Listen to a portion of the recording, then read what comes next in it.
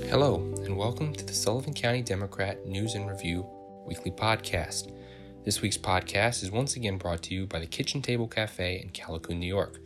Stop by and check out their fresh in-house baked goods, assortment of drinks, and sandwiches. I'm Managing Editor Joe Abraham, and here are this week's top stories.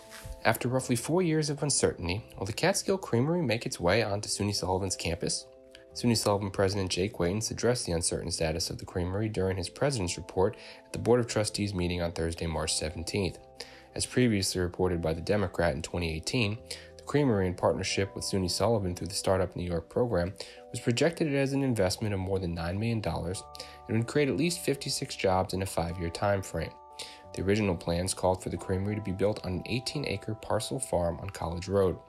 SUNY Sullivan graduates would have been top contenders for consideration for employment opportunities with the Catskill Creamery Incorporated. However, according to Quaintance, the projected installation of the creamery has an uncertain future and is an ongoing process with many steps still to pass through. He said, quote, "Catskill Creamery was the business accepted in the Startup New York program several years ago. At that time, it was an application to participate and be accepted into the program. That's just the first step to becoming a viable business. So far, I think the pandemic really got in the way of things." Quaintance said he was in contact with Isaac Gottlieb, principal of the Catskill Creamery Incorporated, who has expressed interest in continuing the process. Moving forward, Quaintance requested updated financial statements and a wastewater treatment program from Gottlieb to ensure the financial funding is adequate, as well as to ensure water sustainability from the potential processing plant. He said, quote, "I want to see a strong commitment before we do something like signing a lease that would tie up this chunk of property that potentially could be enticing to another business that would want to participate in the Startup New York program. With the new sustainability program and the work that they've been doing around sustainability, we want to ensure that the business that would be operating there met the same kind of standards that we would want. Currently, there are talks between the two parties on these issues and discussions on leasing the property." In other news, members of the economic development world filled Bernie's Holiday Restaurant in Rock Hill last Thursday to attend a summit hosted by the Sullivan County Partnership for Economic Development.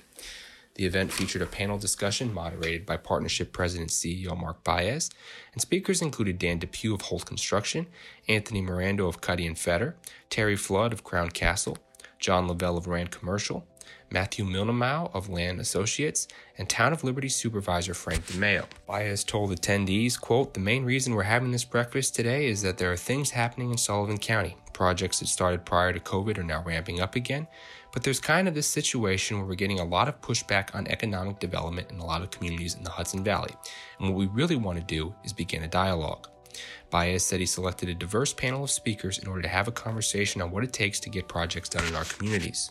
DeMeo, speaking from a town perspective, emphasized the importance of ratables, ratables, ratables. "That's what we need," said DeMeo, "to build up our local tax base, create and retain jobs, and hope to diversify our economy."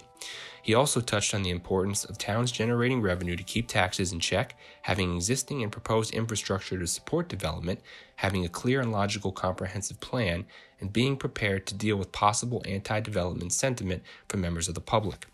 The panel's last speaker was Depew, a former deputy Sullivan County manager. He touched on several topics, including inflation and the impacts it will likely have on municipalities' budgets in the fall, and how they are already sharing services and likely can't cut anything else from their budgets, leaving only one option of dealing with the increased costs: raising taxes. "Nobody in this room wants that," said Depew, "so what's the answer? You have to generate more economic development, and it needs to begin today, because we're already late. I believe the fastest way to get there is listening to the advice of these folks on the panel. Everyone's giving good advice on how to do it. You can't solve the problem all at once. Start with the small things that you can do. I told the supervisor the other day, if you can't change all of your zoning, come up with an overlay that could be applied at the right time to the right property in the right area for the right project, and get that overlay zoning in place today." Depew concluded by reflecting on his time working in the county.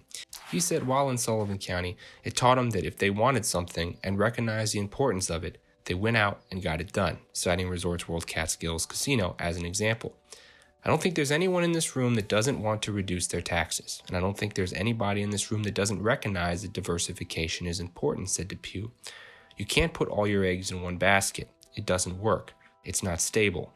So let's walk forward as a group committed to taking on our next goal for Sullivan County, and that's diversification of economic development, cleaning up this process so Sullivan County can shine.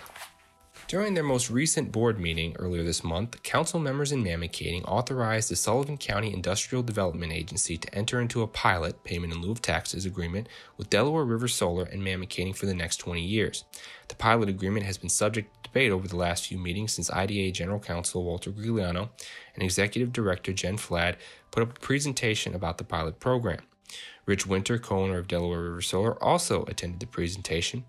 Currently, Delaware River Solar is developing a solar field near the Wurtsboro Airport that has been approved by the Planning Board, and its financial success is dependent on pilot programs that the IDA provides. Proponents say the pilot program will reduce tax uncertainty on local municipalities. Grigliano explained how property taxes work and explained that the property for the proposed solar field is, quote, on the high end.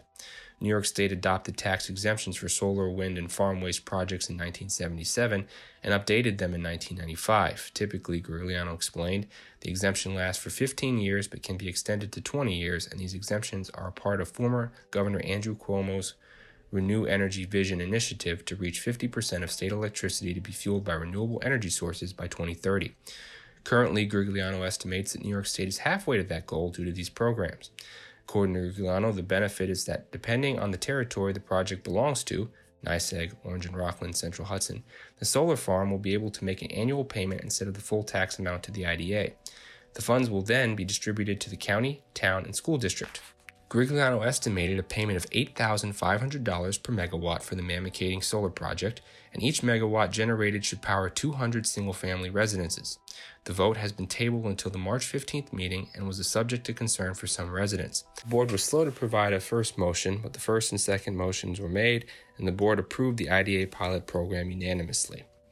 Over in the town of Forestburg, their zoning board of appeals gathered for a meeting on Tuesday, at which time a date for an evidentiary hearing was set for mid-May in the continuing process of Lost Lakes Holdings LLC litigation against the town, its supervisor Dan Hogue, and planning board chair Richard Robbins, both individually and professionally.